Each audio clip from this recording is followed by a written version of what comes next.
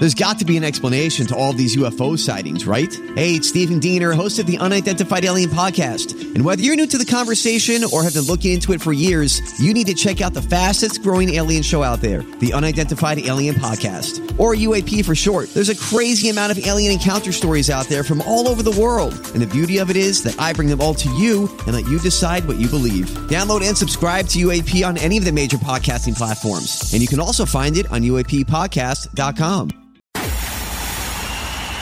It's time for Joyce's Thought of the Day on News Talk 850 WFTL. Hat tip Daniel Greenfield. A new Gallup poll suggests that the culture war has backfired badly.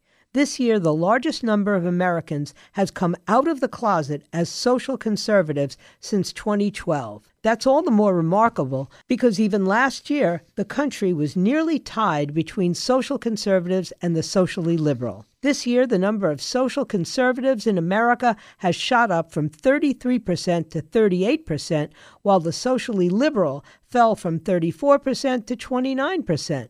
That's a massive inversion from 2021, when 34% claimed to be socially liberal and only 30% was socially conservative, and the end of American values seemed to be here. The shift is driven by Republicans. By 2021, only 60% of Republicans described themselves as socially conservative, while a third identified as moderate. This matched declines in religious belief and values recorded in other polls, some of which showed barely half of Republicans describing religion as being important to them. But what a faltering religiosity in a nation losing its values could not accomplish, the woke culture war did. 74% of Republicans now identify as socially conservative.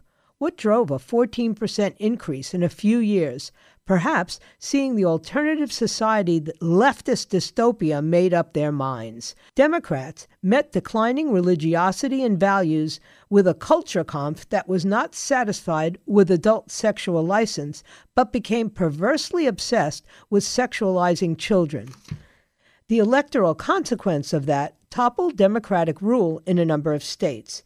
And as the Biden administration doubles down on sexualizing children, threatening to investigate schools that don't serve pornographic materials to children, Republicans are realizing what they believe.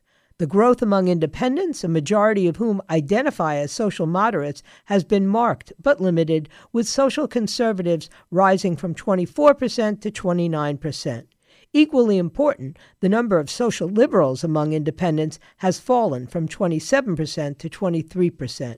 More independents by a narrow margin are now socially conservative than socially liberal.